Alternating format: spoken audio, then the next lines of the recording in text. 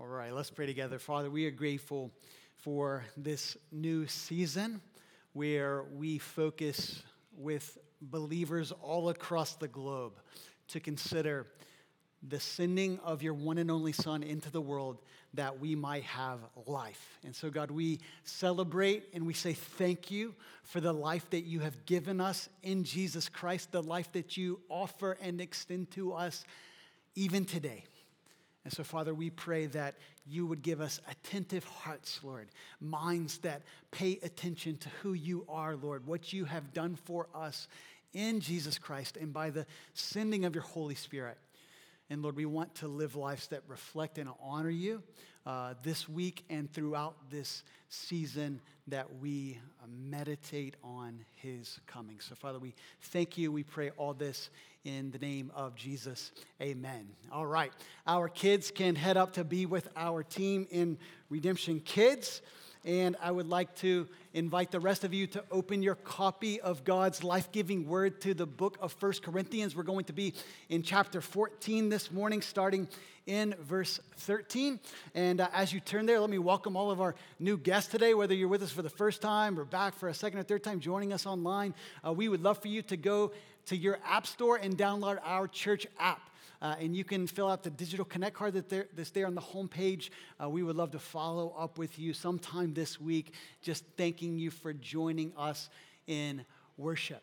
Well, as we consider the coming of Christ in this Advent season, we celebrate the fact that God sent his one and only Son into the world to be the light of the world. We read about this in the prophecy. We just lit the prophecy candle. We read about this in the prophecies of the Old Testament all throughout, but particularly in Isaiah chapter 9, verses 2 through 7, where it says that the people who were dwelling in darkness have seen a great light. And then it goes on to talk about the work of God's coming deliverer, the one who's would put the government of God on his shoulders and execute justice and righteousness and bring God's peace and counsel to our lives.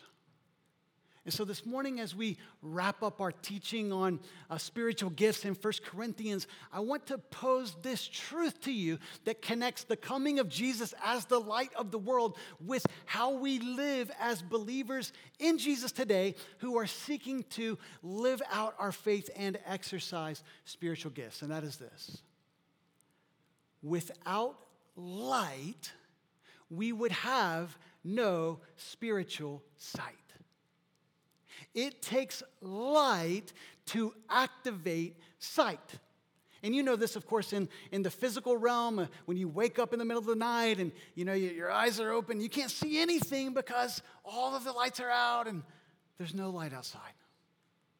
Just as we need light, whether the natural light of the sun or artificial light through electricity, just as we need light in the physical realm for our physical sight, so we need God's light for our spiritual sight.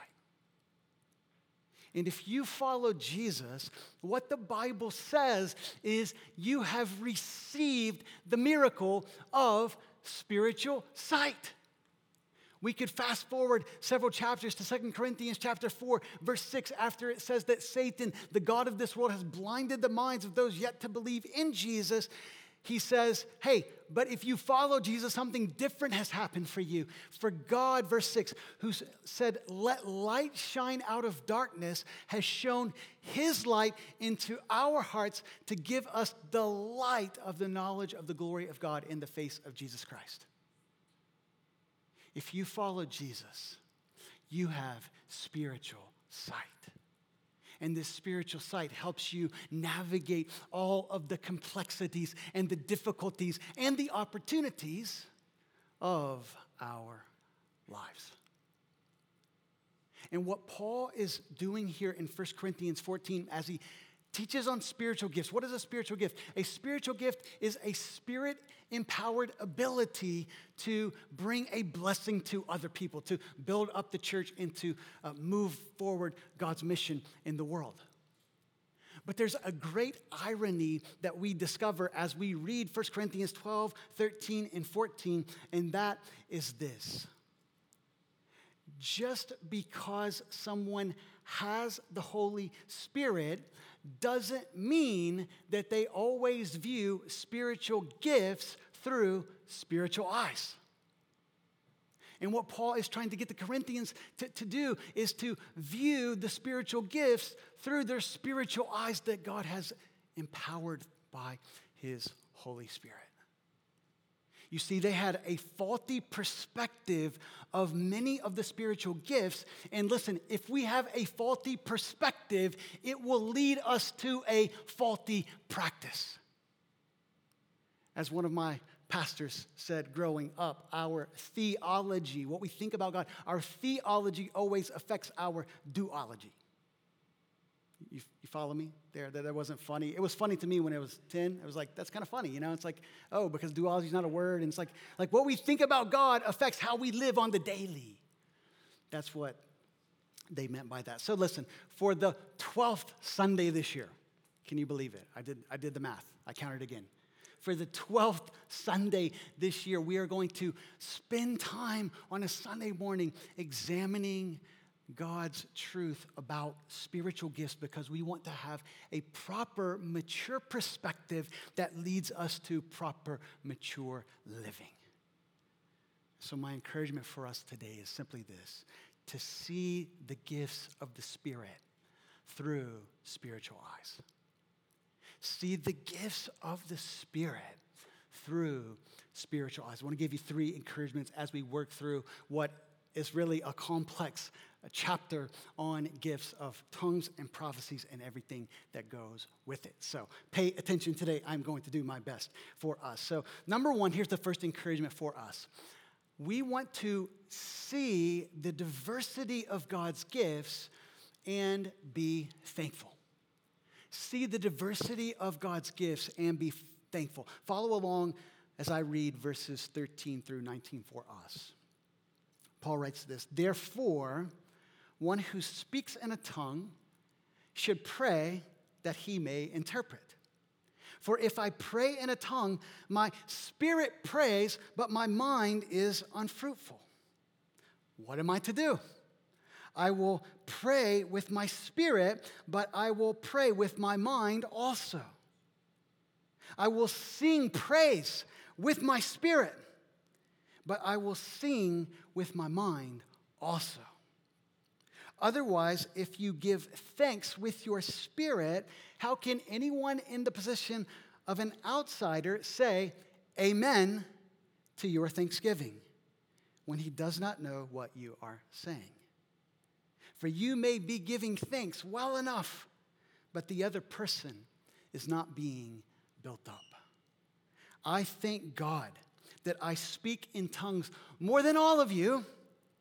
Nevertheless, in church, I would rather speak 5 words with my mind in order to instruct others than 10,000 words in a tongue. Paul begins in verse 13 and he says, therefore, one who speaks in a tongue. In other words, what he is about to say about speaking and singing and praying in tongues is built upon what he just said, which if you go back to verses 1 through 12, and especially 6 through 12, what you're going to find is he's emphasizing the value of prophesying in the church because they are in words that everyone else can understand. And so he uses a number of examples to say, listen, if you're praying in a tongue, which is a language that is unknown even to the speaker, much less the people around them, but is understood by God, that this is more valuable in the church setting. Prophecy is more valuable in the church setting because tongues cannot be understood by everyone else. So that's why he says in verse 13, if you are speaking in a tongue, you should pray that you may interpret. So as we're even if we're praying privately in a tongue or singing privately in a tongue, Paul says it's good to pray that you can interpret. But even if not, especially if this is any kind of spoken tongue in a public setting, it should not be spoken unless there is someone else there who has the gift of interpretation, who can explain what is being uttered as a thanksgiving to God. And so that's why Paul then in verses 14 through 17 goes on to say, and this is summarizing, but he says, I am going to pray and sing with my spirit. In other words, pray and sing in a tongue that I don't understand but is understood by God. But that's not all I'm going to do. I'm going to pray with my mind also. I'm going to sing with my mind also. And so there are a few important lessons that we need to take away from this section. Number one, Paul commends tongues primarily for our private devotion before God and prophesying for the public gathering of the church. He says tongues should only be addressed publicly to others if there is an interpreter or an interpretation, which would then make it analogous to prophesying. But then number two, I think this is important for us because I know many of you have questions. We all have questions about tongues, and the New Testament has a lot to say, but not everything to say. So we all have questions about what tongues are and how do they work, okay? But one of the things that Paul teaches us is that we need to make sure we understand that there is a distinction between our spirit, our inner person, and our mind, which is also part of our inner being, okay? And so why I highlight this is because of this. In our Western culture, okay, we live in the West. We live in, post-enlightenment, where if something cannot be immediately understood by our minds, if it doesn't add up rationally, then we are tempted to reject it as, oh, that can't be true, that can't be good, that can't be healthy.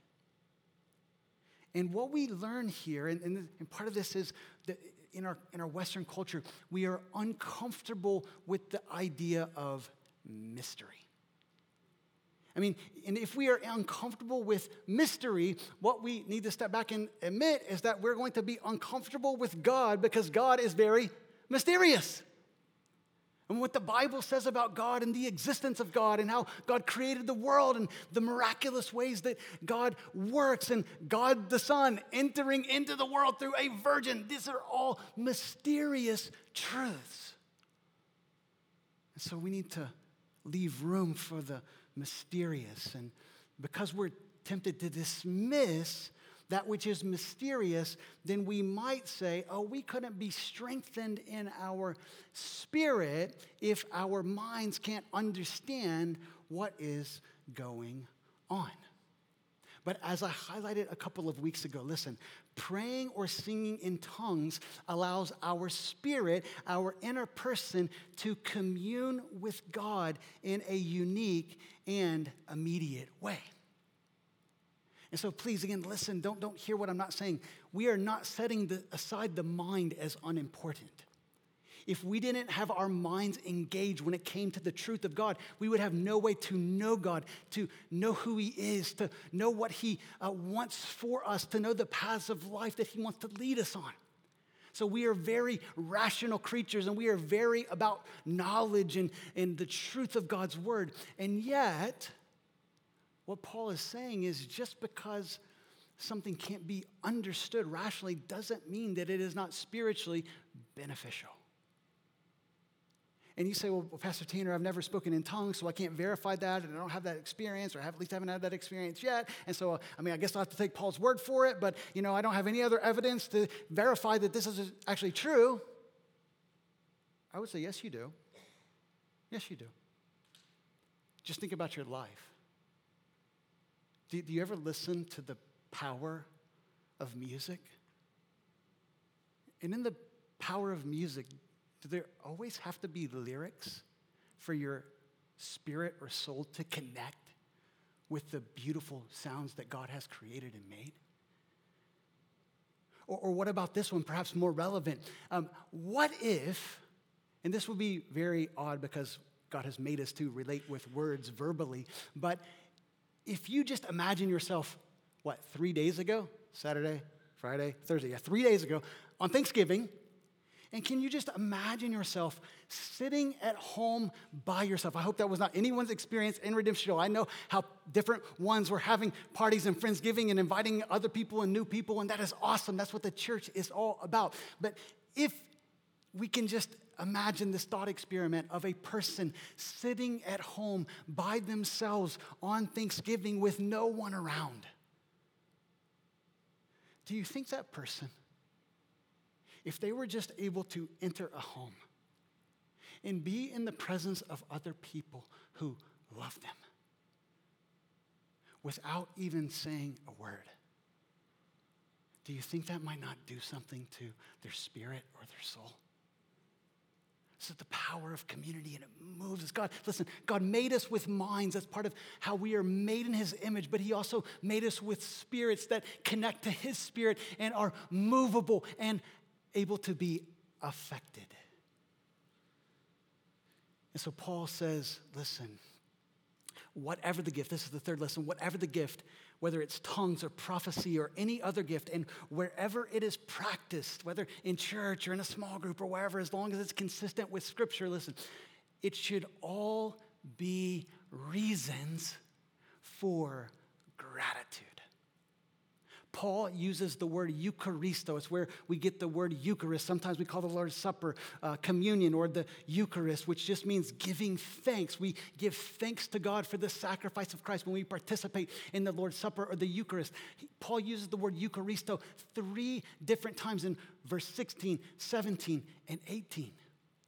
And he says that when we give thanks in the public setting, what we want to do is give thanks in a way that someone around us can say what? Oh, we really got to look at this Redemption Hill because we're still growing in this one. Okay, so can I read verse 16 again one more time? Otherwise, if you give thanks with your spirit, how can anyone in the position of outsider say, Amen? Amen. Here it is in the Bible once again. Can you believe it, fam? That people in the church were talking to one another, and when someone said something that's good or true about God, someone else would say, Amen. Amen. Which means yes, which means I agree, which means that is certainly true. And so let's keep growing Redemption Hill. I know we're so rational. We the process and think, and it's like, oh, we missed the opportunity to say amen. But can we be a little more ready when Pastor John or Pastor Eddie or Pastor Tanner has something that is true and moves your heart to say amen? We'll even take a preach pasta, all right? Anything is good. Anything is good. Even nonverbal nods are better than nothing, all right? So this is what Paul is, he's, again, highlighting the value of prophecy because it's understandable.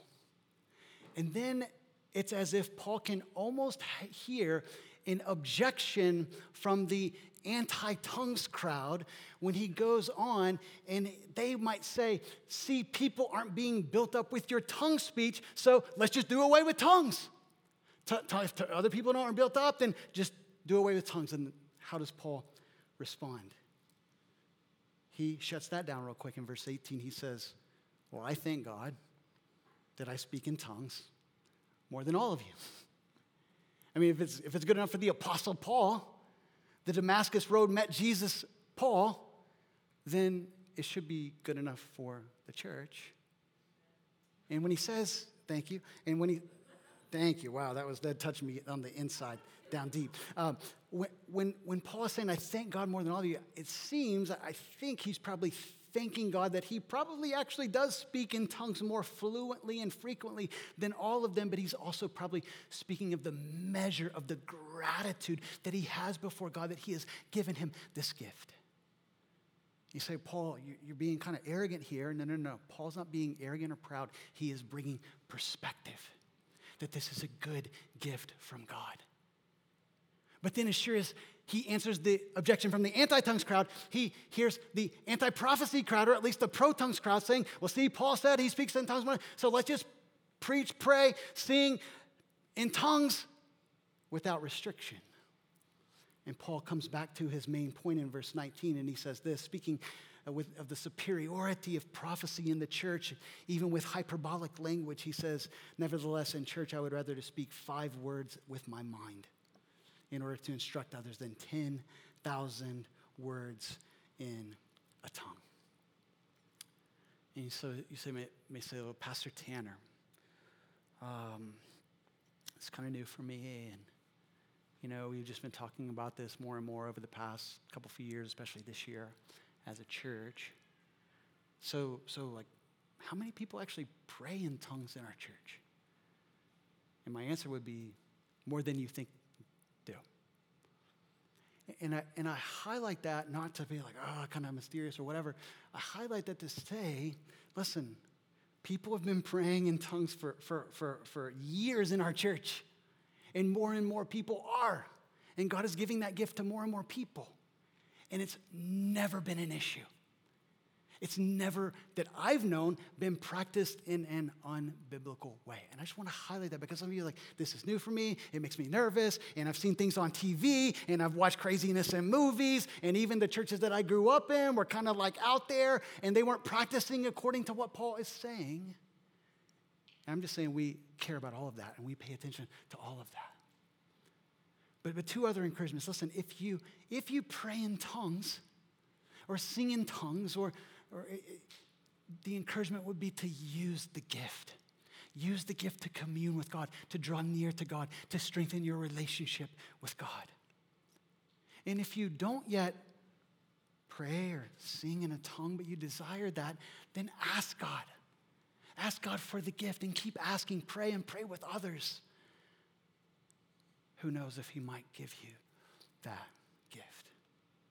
And so first we need to see the diversity of God's gifts, tongues and prophecy. Be thankful for them both, as well as all of the other gifts that Paul has been talking about in 1 Corinthians and the rest of the New Testament. But that's not all. Not only do we want to see the diversity of God's gifts and be thankful, number 2, we want to see the powerful effect of God's gifts and be expectant. Look at verses 20 through 25. You got to pay attention because Paul gets a little complicated here. He says this, brothers, do not be children in your thinking. Be infants in evil, but in your thinking be mature. In the law it is written, people of strange tongues and by the lips of foreigners will I speak to this people, and even they will not listen to me, says the Lord. Thus, tongues are a sign, not for believers, but for unbelievers. While prophecy is a sign not for unbelievers, but for believers. If therefore the whole church comes together and all speak in tongues, and outsiders or unbelievers enter, will they not say that you are out of your mind? But if all prophesy and an unbeliever or outsider enters, he is convicted by all, he is called to account by all, the secrets of his heart are disclosed, and so falling on his face, he will worship God and declare, God is really among you. So what is Paul doing here as we think about seeing the powerful effect of God's gifts and being expectant? Well, number 1, again, verse 20 tells us that he wants us, that seeing the spiritual gifts through spiritual eyes. He wants them to have a mature view. That's why he says in verse 20, do not be children. Don't be like my 4-year-old Titus, all right? He's a child. He's pretty cool, but he has a lot to learn, all right? Don't be children in your thinking. Be infants in evil.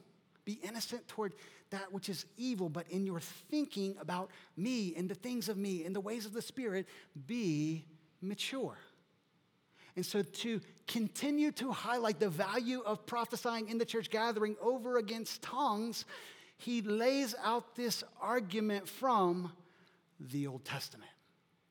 And what we have to do is really hone in on two interpretive keys that will help us understand what Paul is communicating here in verses 21 through 25. Okay, so the first one is this. We need to understand that the word sign can be used both as a blessing, a sign of blessing, a sign of God's life, but it can also be used as a negative sign or a sign of judgment. Okay, so most of the time when we read in the New Testament signs and wonders, we see this all over the book of Acts. God was working signs and wonders through the church, through the apostles. People were amazed by the work of God, and they were hearing the gospel and believing in Jesus. These are positive signs. These are signs of life, signs of blessing. But here, Paul, as he's talking about tongues being a sign for unbelievers, he is not using it in a positive sense, a sign of blessing or a sign of life, but he is using it as a sign of judgment. How do we know? He says this. And again, he's speaking primarily to those that are speaking and not controlling, which the gift of tongues can be controlled. I don't know if you think like the Holy Spirit just comes on you and you can't control it and it's like out of control. Okay, that's not, because he says if you speak in a tongue and there's no interpreter, what? Shh. Be quiet. It can be controlled.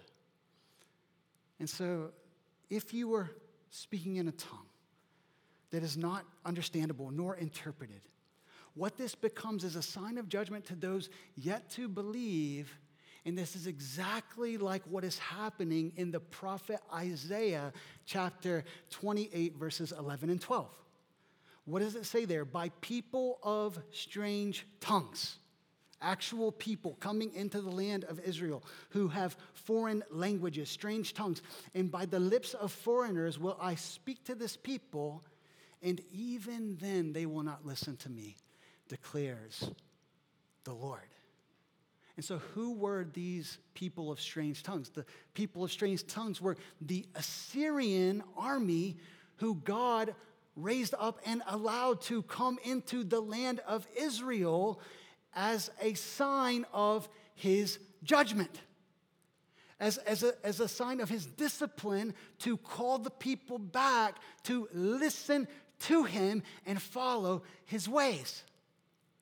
And so just as if we were to listen to a conversation between two people who speak another language and we don't speak that language, how does it make you feel? Like, we live in Boston, right? So we all have this experience. It makes you feel a little distant from the conversation, right? It makes you feel a little distant from the relationship. And this is what Paul is saying. When you pray or speak in an unintelligible tongue that there is no interpretation and therefore an unbeliever hears it, what is it doing? It is actually making them more distant from God, which is not causing them to draw near to God to understand the gospel, but it is saying, these crazy Christians in Corinth, man, they're out of their mind. I'm not coming back here. I can get this mess down at the pagan temple.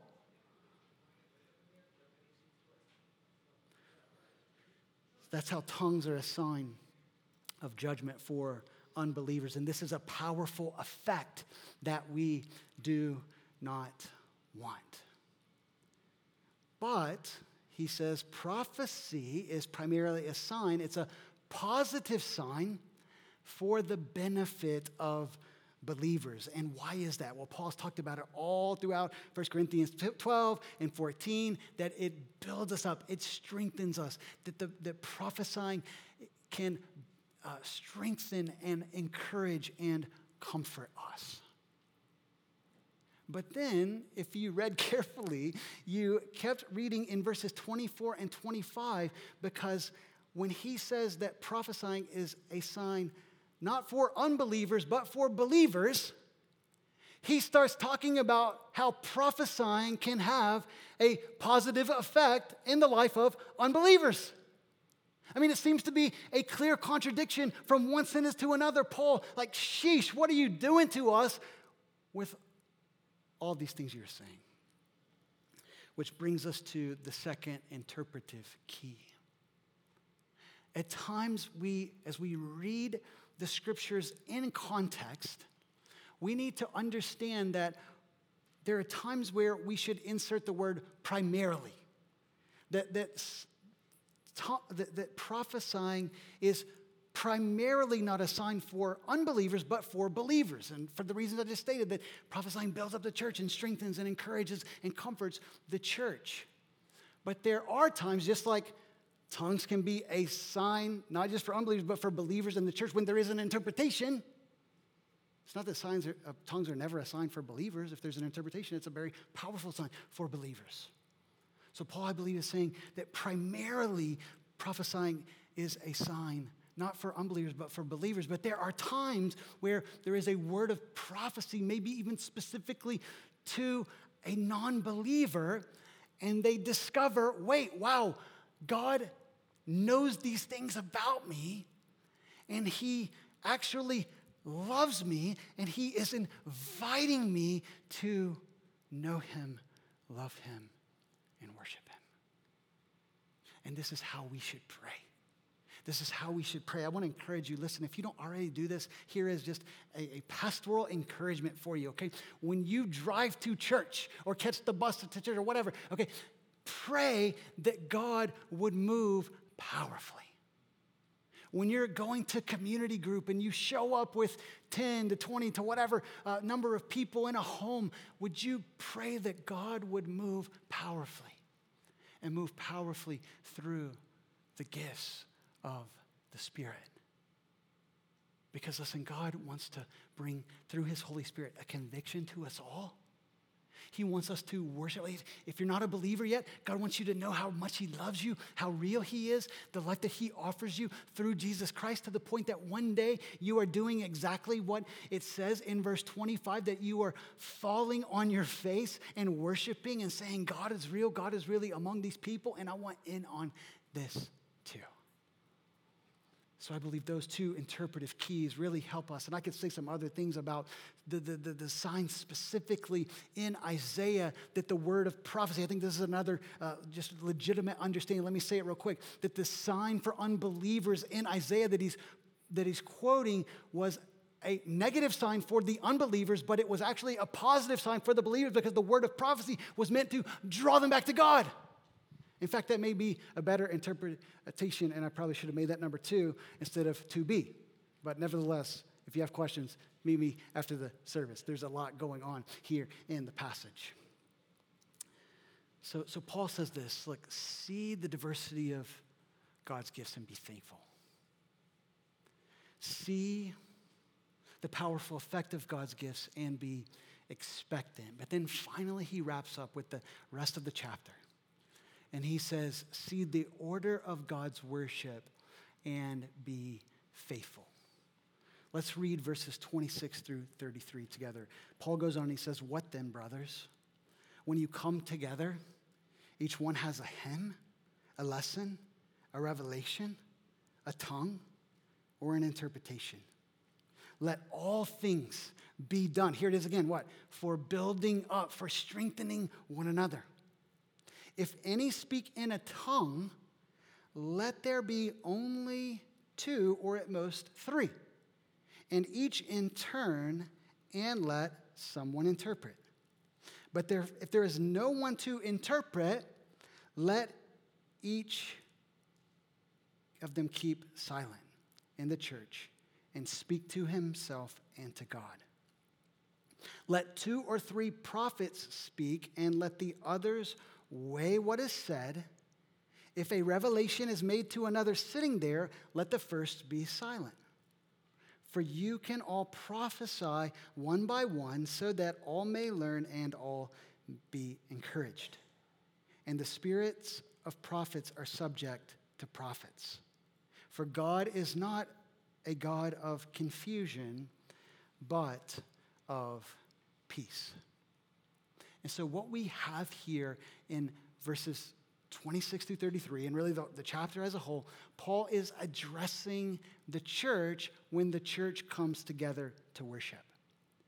In verse 26 actually gives us one of the clearest pictures of what life was like in the first century church, that most of the experience for followers of Jesus was not coming into a big room like this with hundreds of people, okay? It was coming into smaller rooms, actually in homes, and worshiping really what is like our community groups that meet on Tuesdays and Wednesday nights.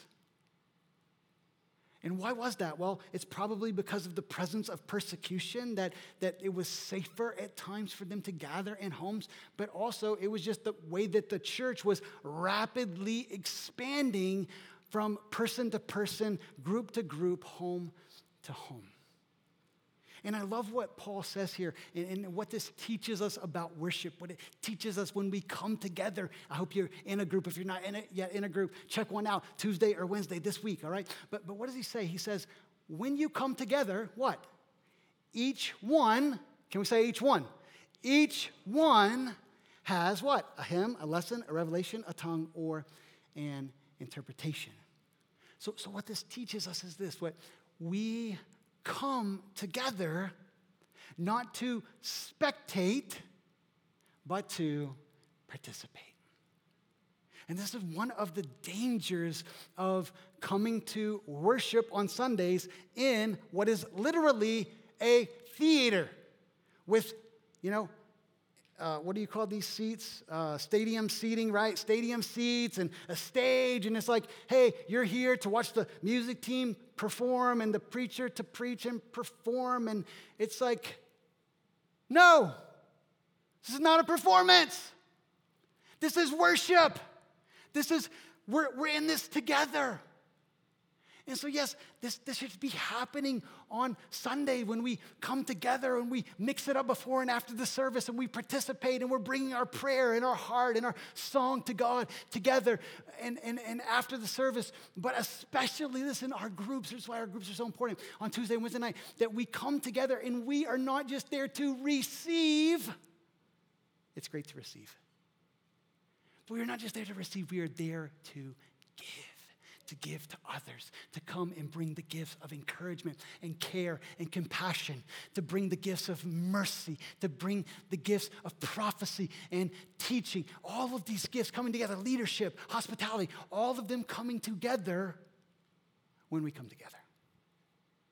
So Paul expects that Christians, followers of Jesus, who all have the Spirit of God, to each one has been given a manifestation of the Spirit for the common good, are coming together to contribute to the whole, to make the church beautiful and built up. But then after he says that, he says, okay, when you come together, here are the principles for tongues, here are the principles for prophecy. And they're really not that complicated, maybe contrary to our expectation. He says, if you speak in a tongue, verse 27, look, two observations here. When he says, if any speak in a tongue, first, this implies that Paul did not assume that in every gathering of the church that people would be speaking in tongues. Just that may be on occasion. But then number two, the type of tongue that he is talking about here is not private prayer, what has been his primary focus all throughout chapter 14, but speaking for others to hear. And if we are speaking in tongues for others to hear, there are three clear stipulations. Number one, there should be only two or at three most. So in a church gathering of worship, there should never be what Paul says. I can't explain why, but he says there should never be more than two or three. Probably because there's a lot to process and hear and pray through. And so we can only handle so much at one time when the Holy Spirit is moving in the ways that he does. Oh, it's so awesome. All right. Then number two, these people who are speaking in tongues with interpreters, they should speak one at a time. There shouldn't be multiple people speaking in tongues for everyone else with multiple interpretations going on at the same time. Which then leads us to the third stipulation. There must be an interpreter. And if there is not an interpreter there, someone that we know has the gift of interpretation, then the people with the gifts of tongues should stay silent. That's principles for tongues. What about principles for prophecy? Verse 29, Paul says to limit the number of prophetic revelations, again, likely to be able to weigh out what is being shared with the church. Number two, he says in verses 30 and 31, that we should speak one by one, just like with tongues, to eliminate confusion and maximize learning and encouragement. And then 3, he says in verses 32 and 33, to practice humble mutual submission so that worship is orderly and peaceful. And so it is to be expected that people are going to prophesy when we come together, that this would happen more and more as God gives the gift of prophecy. And by the way, I'm really, in terms of leaning to like, can everyone prophesy? I believe right now, I believe anyone can prophesy, give a word that is given by God, and yet maybe not have the gift of prophecy. Just like everyone can share the gospel and evangelize, but not have the gift of evangelism. So that seems to be what Paul is encouraging here, especially from the early part of chapter 14 and even right here in verses 26 through 33.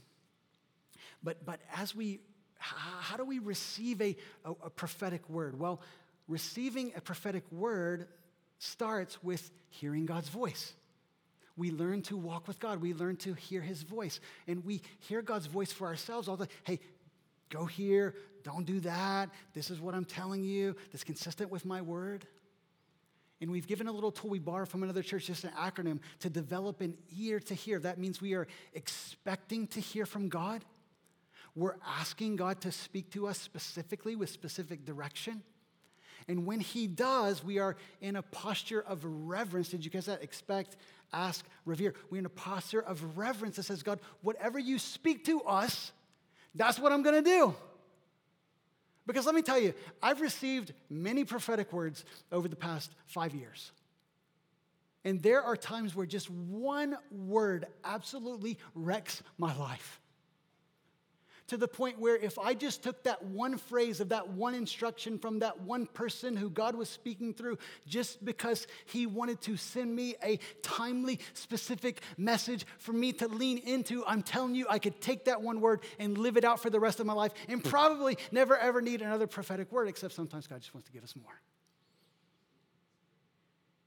So the point there is what? We're in a posture of reverence. Like, God, whatever you say. I'm just saying, like, be careful what you ask for is my point. Oh, God, I want to prophesy. Pray, I want a prophetic word. Do you want to obey? God, help us. That's receiving a prophetic word. But then what about sharing a prophetic word? Here are just a few encouragements. Number 1, we share with love and humility. Okay, when God speaks, it's perfect. When we speak what we believe is from God, hopefully it's on point and accurate, but we're not perfect. So we come with humility and we please never say, God told me to tell you. It's just not helpful because you could be wrong. You could have misheard. But say something like, I believe God wants me to share something with you. That's humble, that's loving. Number 2, encourage them to prayerfully consider. In other words, to weigh out. Paul uses this word in verse 29, to weigh out what is being shared, to talk about it with wise followers of Jesus, and to always weigh it against Scripture. And we've given 5 filters for weighing a prophetic word in the past. But then point them to Jesus, tell them that you'll be praying for them, and make yourself available to just pray with them and encourage them as you both move forward. That's receiving a prophetic word, that's sharing a prophetic word. But then Paul goes on, and he gives some instruction here that can strike us as confusing, if not offensive, in verses 33 through 35. This is what he says. After he says, for God is not a God of confusion, but of peace. He says this, as in all the churches of the saints, the women should keep silent in the churches, for they are not permitted to speak, but should be in submission, as the law also says. If there is anything to desire to learn, let them ask their husbands at home, for it is shameful for a woman to speak in church. And so I think we would all agree here, this language is very strong.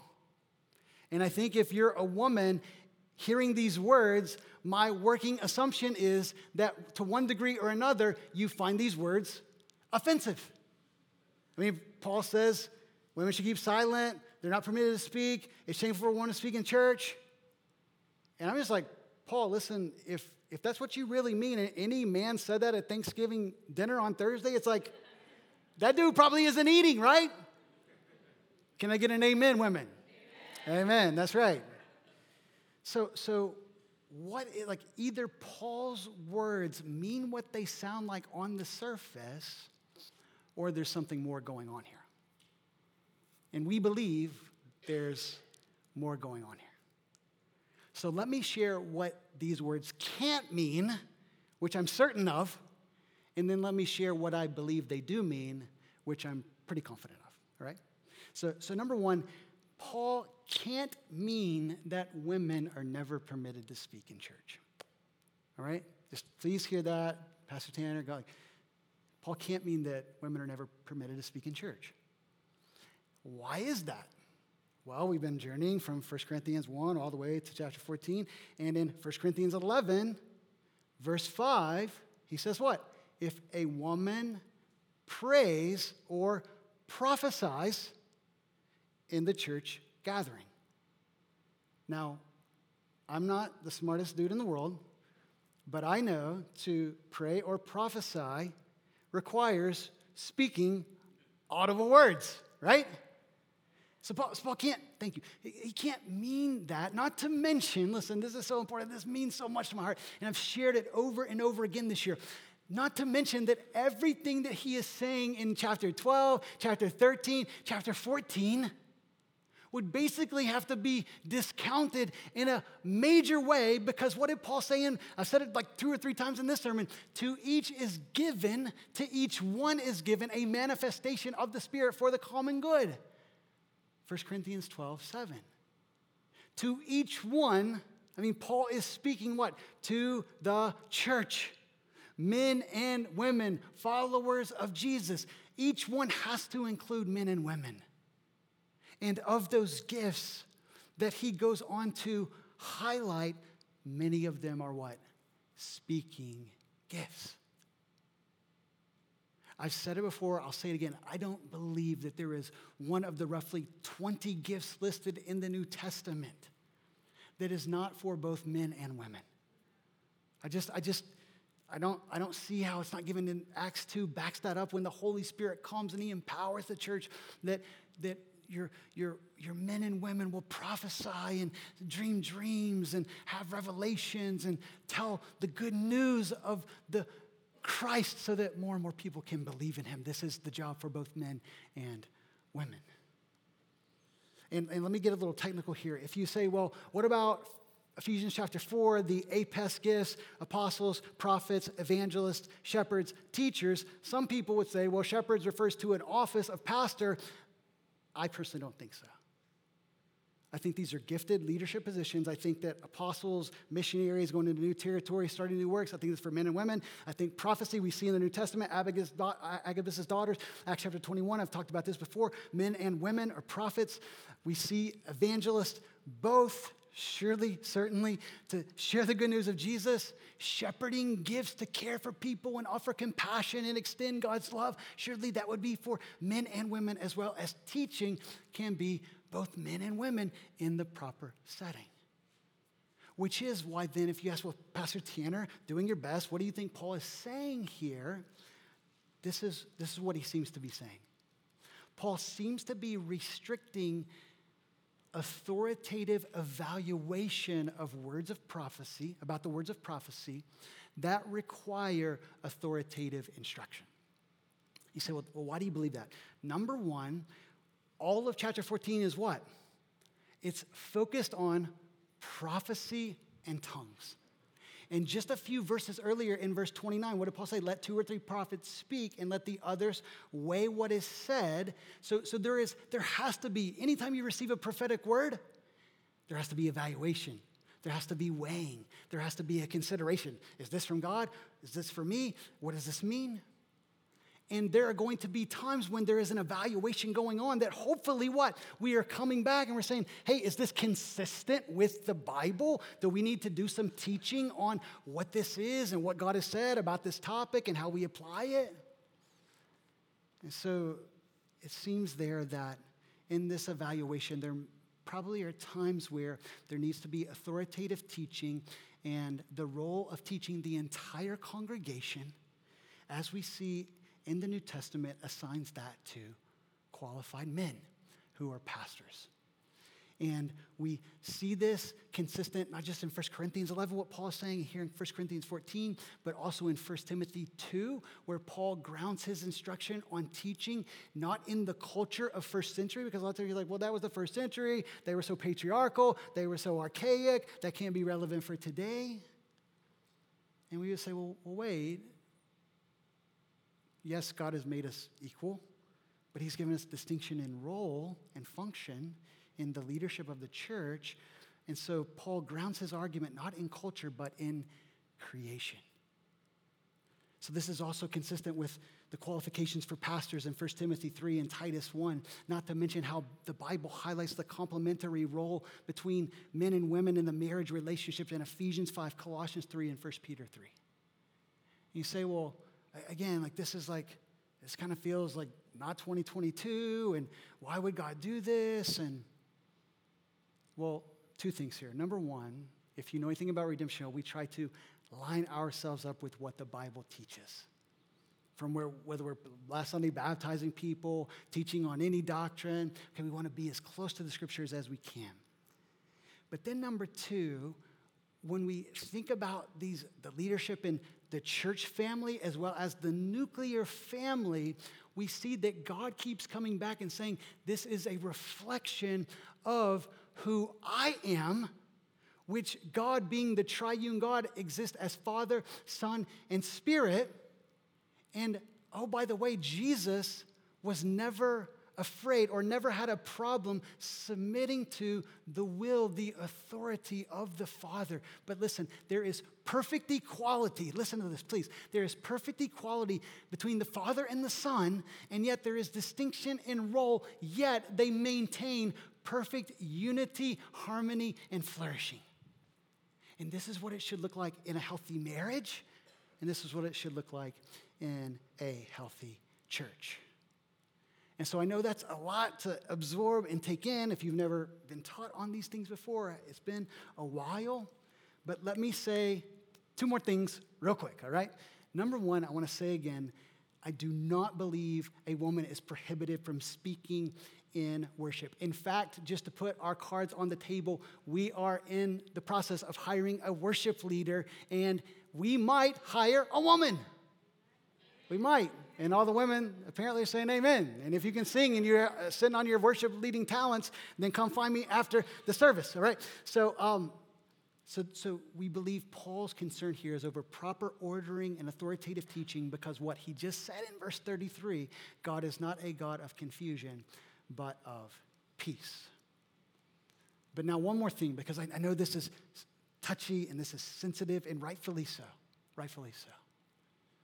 But there is a temptation to allow two difficult verses to cloud the other 86 verses in chapters 12, 13, and 14 that are all about elevating and empowering not just the men in the church, but also the women of the church.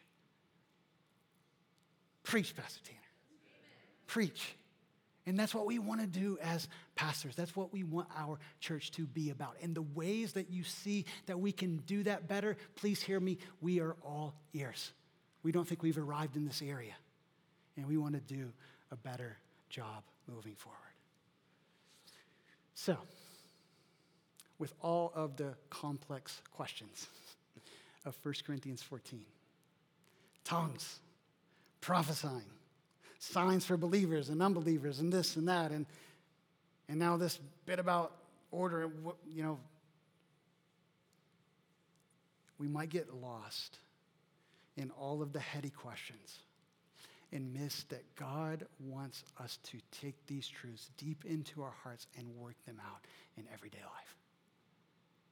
Because this is where Paul lands at the end of chapter 14, and he says what? Or was it from you that the word of God came? Or are you the only ones that is reached? If anyone thinks he is a prophet or spiritual, he should acknowledge that the things I am writing to you are a command from the Lord. Listen up. If anyone does not recognize this, he is not recognized. Strong words. So, my brothers, earnestly desire to prophesy, and do not forbid speaking in tongues, but all things should be done decently and in order. What Paul is doing here in these final verses is he's bringing everything he said to a conclusion.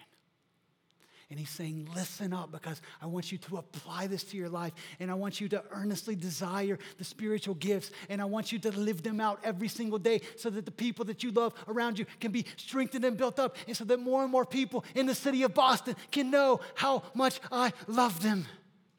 Get to work. Be about the business. Follow my plan. I'm going to empower you.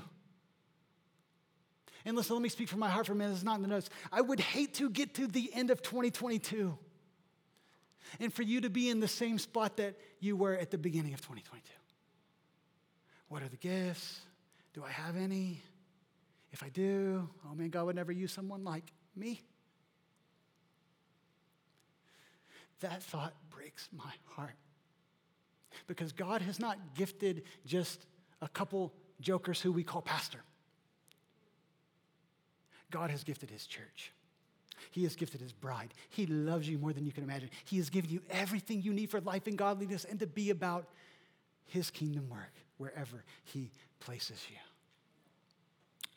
So I want to end with one little tool that I hope you will write down. I hope you will take with you. We're going to talk about this week in groups. And it's from a book called Miracle Work by Jordan Singh. He calls this his power equation. We can pick holes at it. We can find some things that might be imperfect as far as drilling down, but I think this is a helpful framework to consider. What he says is this. His idea is this, that the amount of, look at this, authority, gifting, faith, and consecration we develop will combine to determine, in large part, the amount of supernatural power we have for ministry. So in other words, look at this. When we walk in what did Jesus say before he ascended to the Father? All authority in heaven and on earth has been given to me. He would not say that if he wasn't giving it to his disciples. God wants us to walk in his authority. We have the very power of God in us and with us. And so how do we cultivate authority? We grow in authority by obeying what God says. By doing what he says. Doing the last thing. God said to pray for someone, pray for someone. God said encourage someone, give them a word of encouragement. Even if you're not sure it's going to encourage them, take a risk. But not just authority, gifting. We see that we grow in gifting as we practice and use the gifts. So whatever gift that God has given you, don't sit on it and let it get dusty, but move out and serve somebody. But it's not just authority and gifting, it's also faith. Growing in faith comes from taking risks, from stepping out and saying, God, I'm not sure about me, but I'm more sure about you. So I'm going to trust you in this moment that this person's hurting. I'm going to go over and I'm going to lay my hand on them as an act of love and as a sign of your authority. And I'm going to pray, God, that you would touch them in Jesus' name. And you took that risk. And maybe God heals them in an instant. Maybe it's the next time you pray. But we take risks in Jesus' name. Not just healing, teaching, whatever. And then finally, consecration. We grow in consecration through devotion, worship, prayer, fasting, all of these ways that we draw near to God and set ourselves apart to say, God, my life belongs to you. As you grow in walking in the authority of Christ, and you grow in using your spiritual gifts, and you grow in faith, taking risks in his name, and you grow in that consecration, you will see more power. More power. For the kingdom of God is not a matter of talk. Anybody can talk. I love Jesus. Oh, our church loves the city. I'm all about God's business. Where's your power? Where's my power?